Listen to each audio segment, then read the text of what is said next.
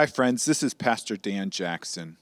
Thank you for listening to this sermon from Jacob's Well Church. My hope and prayer is that this message will be a blessing to you and lead you into worshiping and enjoying our great and gracious God. With that said, let me encourage you to use this message as a supplement to and not a replacement of a local church. Christ did not establish his church simply for us to consume messages, but so that we could be intimately invested in each other's lives as an authentic covenant community. Again, thank you for listening, and if you want more information about Jacob's Well Church, please visit our website at www.jacobswellgb.org. When I was in college, I served at a camp down in the Ozarks in southwest Missouri. And I remember one time we took high school students spelunking or caving or whatever you want to call it. And so we loaded on this 15-passenger van and headed out, and they told us to wear our dirty jeans and dirty shirt. And so we show up with these old jeans and old shirts, and we go into the cave, and it's pretty normal. You're just walking and enjoying and seeing how beautiful it is and then how dark it is. They gave us hats with flashlights on it, and so we could see everything that was going on. But as we went into the cave, it started to get smaller and smaller and smaller. And so we went from walking to kind of hunching over to crawling to on our hands and knees to crawling on our bellies to the point where it was so tight. Don't mean to make you claustrophobic, but you literally just had to put your hands in front of you and turn your head to the side and just shimmy through this opening because on the other side was the exit to the cave.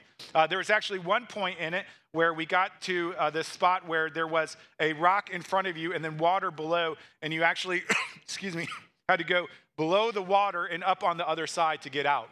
And as you're crawling through this cave, it's just covered in mud and clay and guano, if you know what that is. And so you're crawling through all this stuff. And so when we get out to the other side and we finally get exposed to daylight, we see just how muddy and how dirty we are. I mean, we're just covered in filth. We can't even tell what the color of our skin is. I mean, it's that bad. And so it's one of those times where you just, you get in the car, you head back, you take off your clothes, you throw them in the trash, and then you take a shower, right? Just to clean off. And it's one of those times where a week later, you're still getting mud out of your hair and out of your ears and things like that. And so I'm curious, have you ever been that dirty? Have you ever cleaned out a chimney or played sports in a downpour and there's just mud everywhere and you are just filthy? Have you ever experienced that? It's kind of fun, isn't it? I think it is. The good news is that no matter how dirty you get, you can always wash yourself off in a shower. It may take 5 showers, but eventually you get clean. But what happens if your soul is dirty? What if you have a filthy soul? How do you get that clean? Have you ever felt like you had a filthy soul, like you were just dirty? Maybe because you have crossed physical boundaries with a boy or a girl that you knew was inappropriate. Maybe because of an addiction to alcohol or drugs or shopping or gambling. Maybe because of the way that you have lashed out at your wife or your husband or your children. Maybe it's because you have been cheating on a test or lying to your parents. Maybe it's because you live a secret online life that nobody else knows about. Maybe it's because of that one time that you did that one thing that you never want anyone to know. Can I be honest with you? There are many times I feel dirty inside. And because of that, I have thought, how can I be clean? I can't take a shower to wash it off. My soul is stained. There's nothing I can do to clean myself up. I'm guessing some of you are here today thinking, I'm not worthy even to be here because I'm so dirty, because I'm so stained with sin. And you know what? There's nothing we can do about it. But the good news is that there is one who is able and willing to clean your dirty soul. If you would please open up to Mark chapter 1. Again, if you don't have a Bible, go ahead and grab one from the back. You'll need it. Mark chapter 1. It is page 837 in the Red Bible.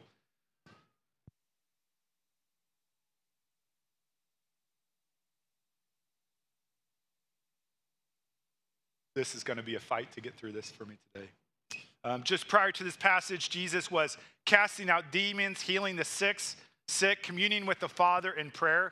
But most of all, his top priority was to preach the good news of the gospel of the kingdom of God. Jesus had a ministry of word and of deed, of word and of deed, of word and of deed. And they went together so that the deeds, the miracles that he performed, confirmed the words that he was speaking about the good news of the kingdom of God. And that continues today in today's passage. So look with me, Mark chapter 1. We'll read verse 40 through chapter 2, verse 12. Mark 1, verse 40.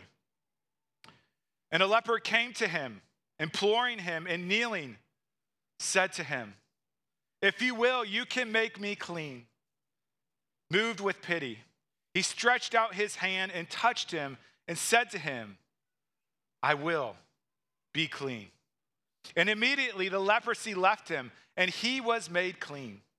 And Jesus sternly charged him and sent him away at once and said to him, "See that you say nothing to anyone, but go, show yourself to the priest and offer your cleansing, what Moses commanded, for a proof to them." But he went out and began to talk freely about it and to spread the news, so that Jesus could no longer openly enter a town, but was out in desolate places, and people were coming to him from every quarter. And when he returned to Capernaum after some days, it was reported that he was at home. And many were gathered together so that there was no more room, not even at the door. And he was preaching the word to them. And they came, bringing to him a paralytic carried by 4 men. And when they could not get near him because of the crowd, they removed the roof above him. And when they had made an opening, they let down the bed on which the paralytic lay. And when Jesus saw their faith, he said to the paralytic, "Son, your sins are forgiven." Now some of the scribes were sitting there questioning in their hearts, "Why does this man speak like that? He is blaspheming. Who can forgive sins but God alone?" And immediately, Jesus, perceiving in his spirit that they thus questioned within themselves, said to them, "Why do you question these things in your heart? Which is easier to say to the paralytic, 'Your sins are forgiven,' or to say, 'Rise, take up your bed and walk'? But that you may know that the Son of Man has authority on earth to forgive sins," he said to the paralytic, "I say to you, rise, pick up your bed, and go home." And he rose and immediately picked up his bed and went out before them all, so that they were all amazed and glorified God, saying, "We never saw anything like this." Let's pray.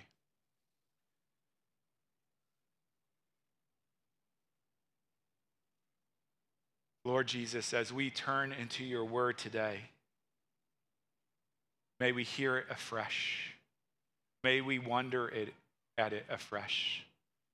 May it be cleansing to our souls as we hear the good news of the gospel of the kingdom of God, and we see it illustrated and confirmed by your miracles. We pray this in Jesus' name. Amen. You know, there are many ways that we try to deal with a dirty soul. Sometimes we try to justify our sins, saying, "You know, God made me this way," or "Because I was in this situation, I had no other choice." Sometimes we try to minimize our sin. We say, "You know, at least I'm not Hitler," right? Like Hitler is now the new measuring mark of morality for some reason.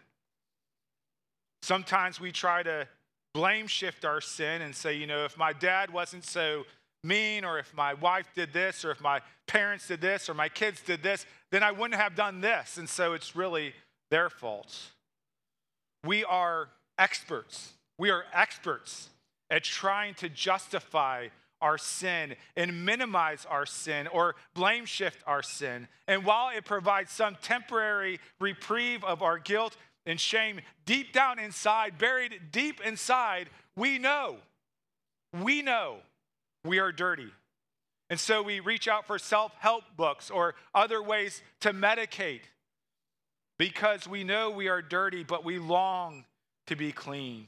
And the good news is that God sent one who has come to give us deep soul cleansing this morning.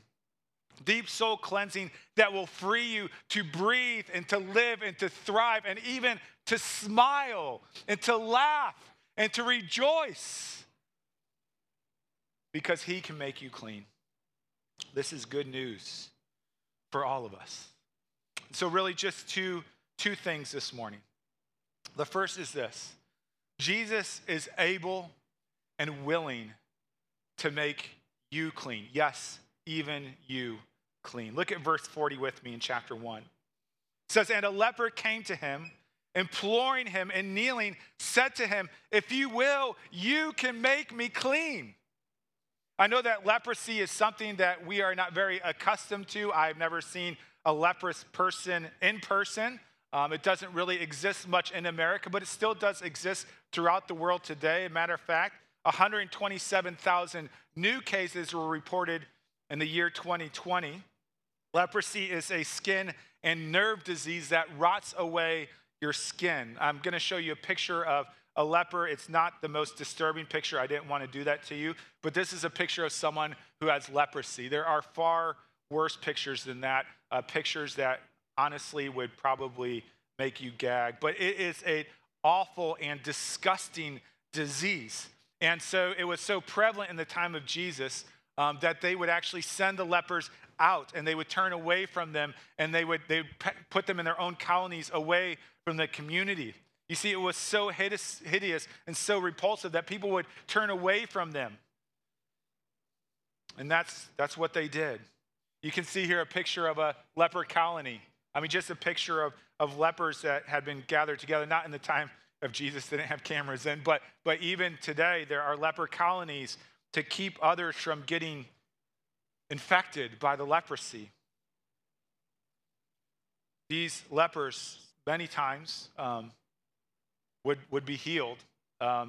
Leprosy is actually kind of an umbrella term to cover 72 different skin diseases, at least that. And so some of those skin diseases were temporary. And so when they were healed, they would come back and be restored to the community. But for many of these people, this was truly leprosy as we think about it, and it was uncurable.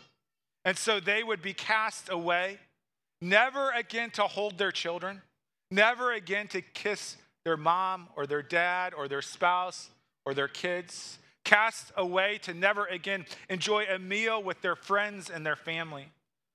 They would have to scavenge for food, and they were forbidden to come in contact with clean people.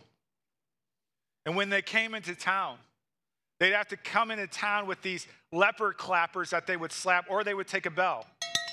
And they would have to ring the bell when they came into the town. And they would have to shout out, "Unclean, unclean, unclean," so that all the people would disperse, so that mothers and fathers would cover their children's eyes. And they would yell out, "Unclean, unclean, unclean." They were shunned, cast away, left for dead. And so when we get to verse 40, and it says, "And a leper came to him," this should startle us. This is an audacious, provocative, offensive, and dangerous move on the behalf of this leper. And it says, imploring Jesus, and kneeling, said to him, "If you will, you can make me clean." Now, if you were in the crowd at that time, you might have expected Jesus to rebuke this man, to send this man away. This man could infect Jesus and not only jeopardize Jesus' life, but his ministry.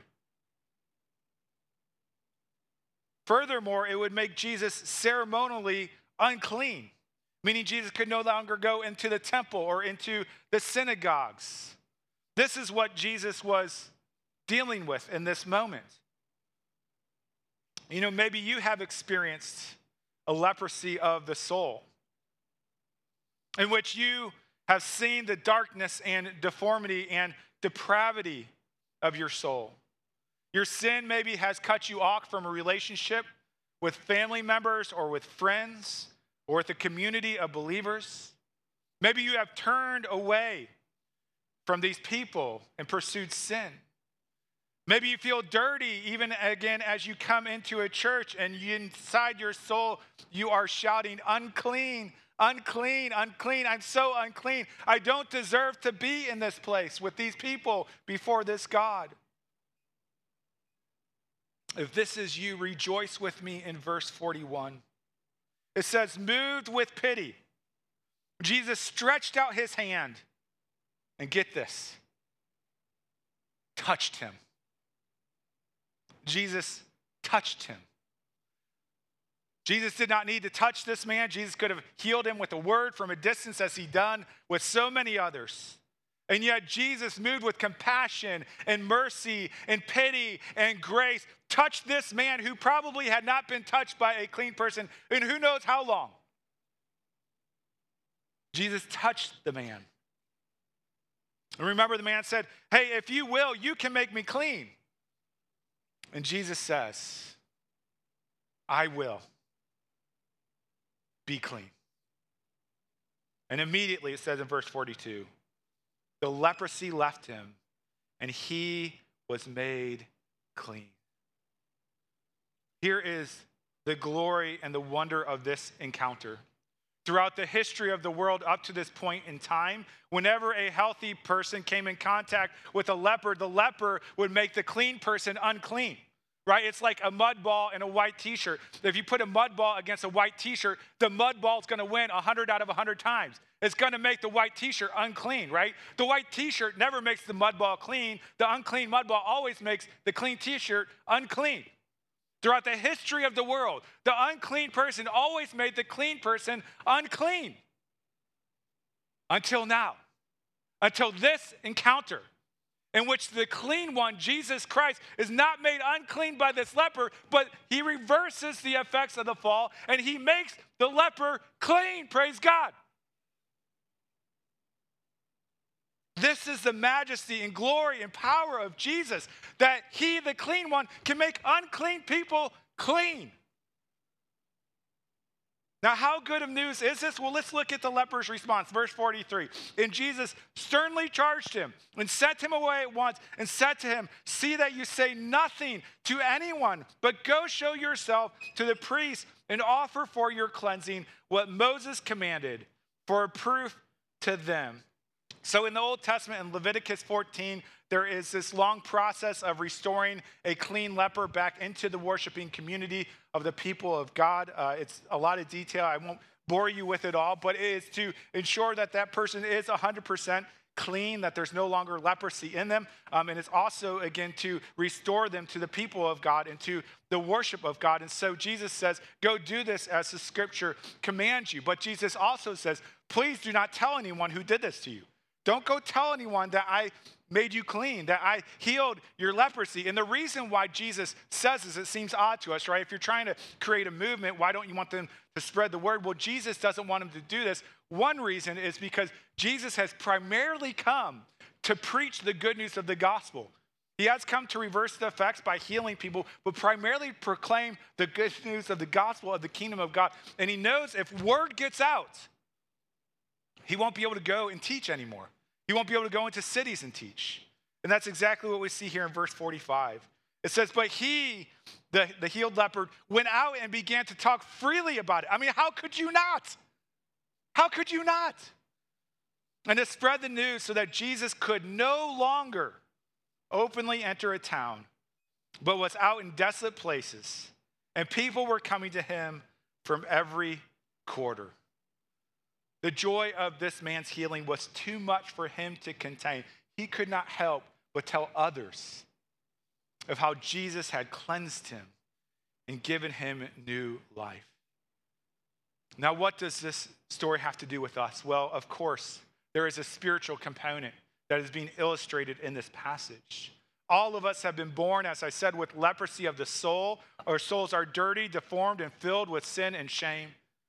And yet Jesus, like the leper, in humility, and yet if you come to Jesus like the leper in humility and ask Jesus to make you clean, he will. 100% of the time. Any who come to Jesus by faith and say, make me clean, Jesus promises to do that. I can say that because in 1 John 1:9 it says this. I believe it's up on the screen. 1 John 1:9 says, if we confess our sins, he is faithful and just to forgive us our sins and to cleanse. That's the same word used in the story of the leper. And to cleanse us from all unrighteousness. This is a promise from God that he will not be stingy. He will not be stingy with his cleansing power. He is willing. He is able to make you clean. And so let me ask you, have you come to him? Have you come to him? Have you confessed your sin, your dirtiness? Have you stopped suppressing it and pushing it down, but pulled it up and examined it and highlighted it and lifted up to the Lord and said, Lord, I am so dirty. Make me clean. He promises through Jesus, he will. The first time, the 99th time, he will make you clean. And then we have this great privilege. Unlike the leper, we're not forbidden to go and tell others. Jesus says, go and tell the world that I can make them clean. So for the lepers, here's the good news. Jesus is willing and able to make you clean, even you. But the good news doesn't stop there. Not only does he cleanse us and take our sin and our dirt and our filth, and he doesn't just put it in a box and save it for later to bring it in judgment against us. He not only cleanses us, but Jesus also forgives us our sins. Look at verse 1 of chapter 2 with me. It says, and when he returned to Capernaum, after some days, it was reported that he was at home. And many were gathered together, so that there was no more room, not even at the door, and he was preaching the word to them. We're reminded here in verse 1 that Capernaum is his home base during his 3 years of ministry in Galilee. And while he is at home, people are crowding in to get close to him. And I think this is so important because I think most of us think of Jesus as this like super religious guy that's just really boring and would be a buzzkill and no one would want to have him at his party. But what you see is that wherever Jesus goes, people are just crowding in around him. They're hanging on every word that he says. I mean, if Jesus was walking the earth today, you would walk 100 miles to go see him. And you'd probably be a mile away from him because the crowds would be so great. This is how magnetic Jesus is. And so Jesus is in this house and it is packed out. And we get to verse 3. It says, and they came bringing to him a paralytic, meaning he can't walk, carried by 4 men. And when, excuse me, and when they could not get near him because of the crowd, they removed the roof above him. And when they had made an opening, they let down the bed on which the paralytic lay.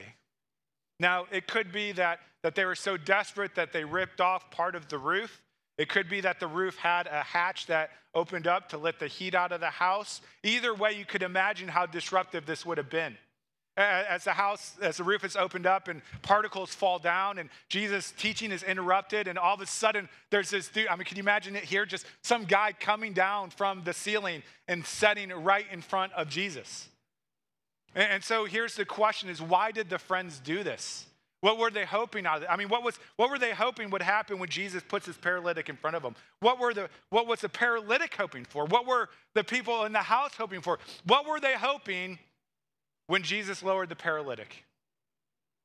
I'm asking, what were they hoping would happen? That he'd heal him, right?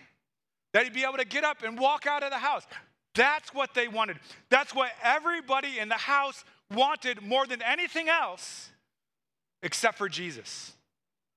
Because Jesus knew this man's greatest need was not to walk again. Look with me in verse 5. It says, and when Jesus saw their faith, talking about all of the friends, he said to the paralytic, son, your sins are forgiven. It seems like Jesus has missed the obvious. This man has not come here to have his sins forgiven. He has come here to be healed of a deformity in his body. And here we see the difference in priority between man and God. Jesus knows that our greatest need is not physical healing. It is a healing of our soul. It is the forgiveness of sins. Listen, if you drive out today and you get in an accident and you are paralyzed, pray to God that he would heal you physically. Go ahead, that's fine. If you have a bad back or bad brain or whatever it might be, feel free to pray, Lord, heal me. But know this, that is not your deepest need. Your deepest need is the forgiveness of sins. And that's why Jesus has come. Verse 6 continues and says, now the scribes, that's the religious intellect, were sitting here questioning in their hearts, why does this man speak like that? He's blaspheming. Who can forgive sins but God alone? Here's the thing. The scribes were not wrong. The scribes were right. You see, you can only forgive, the person who can forgive is only one who has been sinned against. Let me actually read that, make sure I say it right. You see, the only person that can grant forgiveness is the one who is sinned against. So let me give you this example. Since David Gallagher's not talking today, I can use him as an illustration. Let's pretend a guy named Joe burns down David's brand new house that he just got, right? Burns down his house, his wife, his children, him, they're out on the street because this guy, Joe, burns down his house. Well, Joe is caught, and Joe is remorseful. He is sorry that he has burned down David's house, cost him all of this turmoil, all this headache. What if I pulled Joe aside and I said, Joe, I forgive you? What would Joe say? Joe would be like, why are you forgiving me? I didn't burn down your house. Right? Like, I'm not in the place to forgive him because Joe didn't sin against me.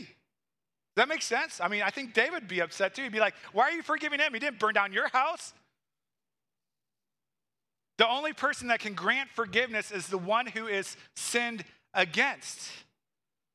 And here's the thing, that all of our sinful passions, all of our sinful actions, all of our sinful thoughts and words, every single one is a sin against our Creator God. And so throughout the Old Testament, the only one that can forgive someone's sins is the one who has been sinned against, and that is God. And yet here Jesus is claiming to forgive this man of all of his sins as if Jesus were God. And this is blasphemy, punishable by death. Unless it's true. Unless Jesus truly is God in the flesh. And only then can Jesus forgive this man's sins. Verse 8 continues.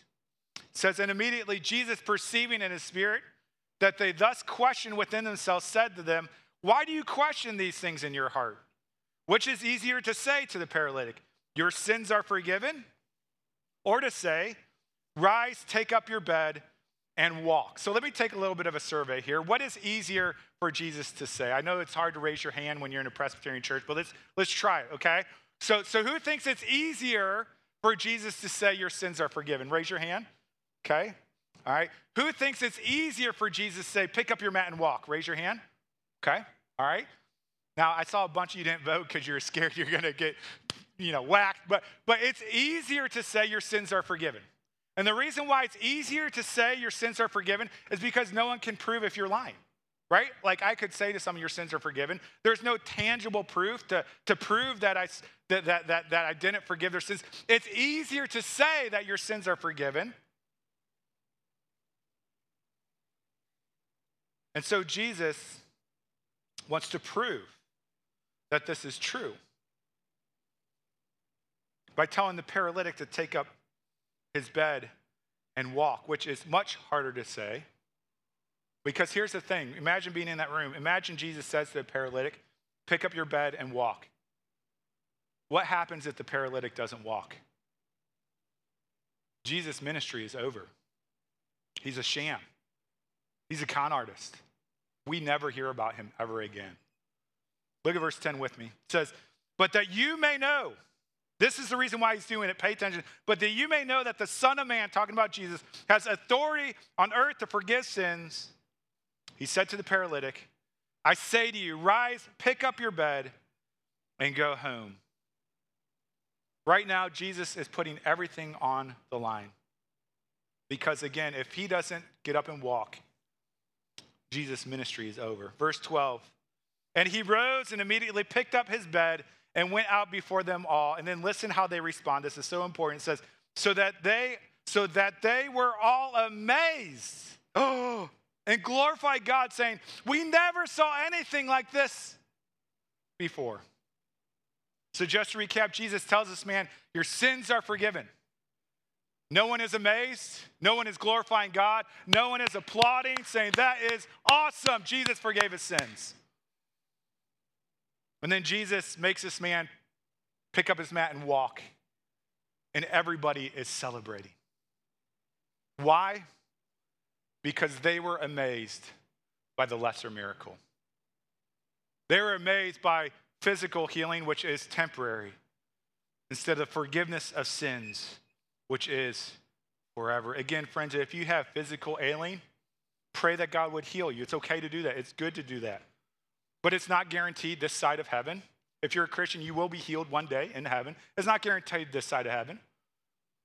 But rejoice in the greater miracle that is offered to all, that is offered to you, that Jesus is able and willing to accomplish on your behalf, which is the forgiveness of sins, reconciliation with God now and for all eternity. Now, how is this possible? How is the forgiveness of sins possible? You know, Jesus asked the question, which is easier to say to the paralytic, your sins are forgiven, or to say, rise, take up your bed and walk? And we said it's easier for him to say your sins are forgiven. It's easier to say, but let me ask you this. Which is easier for Jesus to do? To do, not to say what is easier for Jesus to do, to forgive this man's sin or to have him take up his bed and walk? Well, it's easier for him to do is to have this man pick up his bed and walk, because Jesus can just say the word. That's what he does. Pick up your mat and walk. It's easy. Jesus could have done that from heaven, right? I mean, he could have done it from heaven. He didn't have to come to earth to do that. But what is far harder for Jesus to do is the forgiveness of sins. Because for the forgiveness of sins, Jesus had to come into this world. He had to live a perfect, sinless life with all of the temptation, all of the despair. He had to live perfectly. And then he had to go to the cross and take on the leprosy of our souls, the leprosy of our sin, the punishment we deserve, and pay for it in full upon the cross to endure the wrath of God on our behalf, to absorb the debt for our sin. And then raise on the third day in newness of life, to conquer Satan, sin, and death on our behalf. You see, you cannot just forgive sin. You have to absorb it. If David says to this man who burned down his house, I forgive your sins, you don't have to pay me back for my house. David has to absorb the debt of his house. He has to pay for it. God can't just say, I forgive you. He has to absorb the debt of your sin, and he does that on the cross. And so while it is easier to say, your sins are forgiven, it is so hard to do, and only one can do it, and it is the Lord Jesus Christ. And he is able and willing to do that for you, because no matter what you think your greatest need is, your greatest need is this: the forgiveness of sins and reconciliation with God. Let me end with this. I've shared this story before. I can't remember how long I've shared it.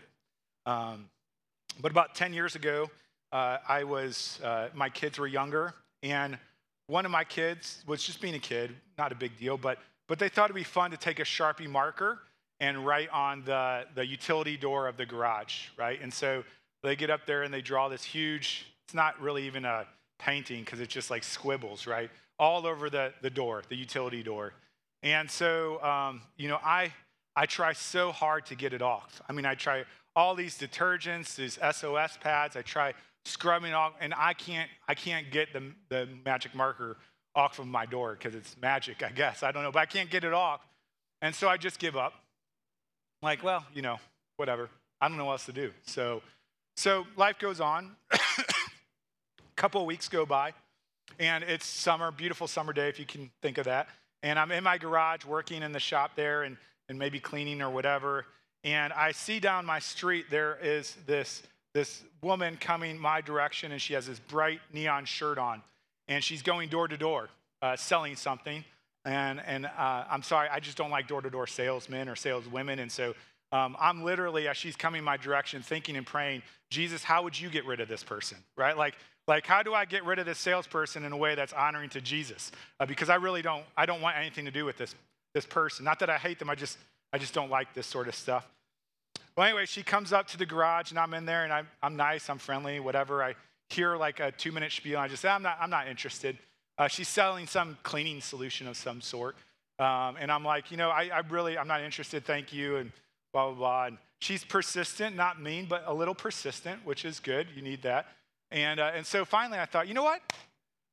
If you can clean the Sharpie off of this utility door, I'll buy whatever you're selling. I'll buy it, okay? If you can clean that, I'll buy it. I'm thinking, no way. No way is this going to happen. And so, she walks over, she has her rag and her magic juice, whatever it is, and she starts squirting the rag. She starts rubbing the door.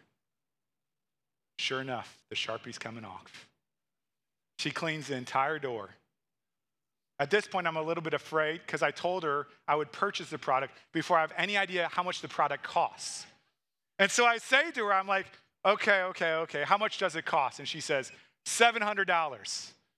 And she goes, just kidding, it's $20. And I'm like, okay, whew, right? I'm like, I'll buy 2. And so I buy these, and they worked great. I don't know what happened to them. It's 10 years ago.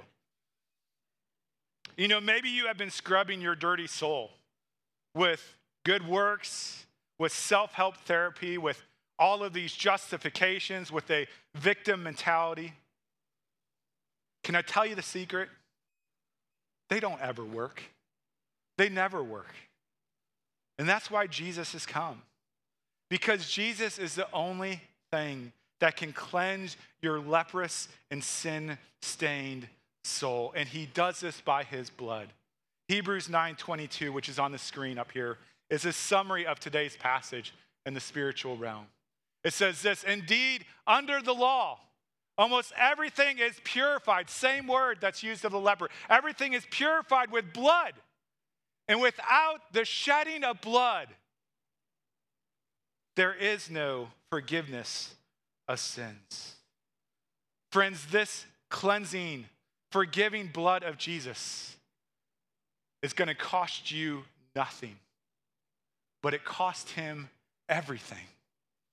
Will you come and purchase without price the precious blood of Jesus? Will you humble yourself, admit your dirtiness, and be cleansed by the precious blood of Jesus? Will you reveal yourself, confessing your sinfulness, and be forgiven by the precious blood of Jesus? Will you come in faith like a desperate leopard, like a lame paralytic to Jesus and experience his cleansing forgiveness? Here is the good news, that Jesus is able. And Jesus is willing. If you come to him, you will be clean. Let's pray. Lord Jesus, we are so thankful that we don't have to clean ourselves up. We're thankful that we can't clean ourselves up because we would try and we would fail again. But we are so thankful that you have come to make an unclean people clean, as your precious bride and your cherished possession. May we come to the fountain of your blood time and again to be cleansed by it time and again, that we might be holy and acceptable before you. We are so thankful that you did not leave us in our condition, but that you have come to cleanse and forgive and to restore. We have so much to give thanks for today, Lord. We're so blessed by your grace. Pray that we would rejoice in your blessing. As we come to the table this morning, Lord, we are reminded that this cleansing agent of your blood is free to us, but it was not free to you. That it came by your own sacrifice for our sins. So God, we take it with great joy and rejoicing, knowing that though we may have come into this church dirty, through faith in you, we leave clean. And it's in Christ's name we pray. Amen.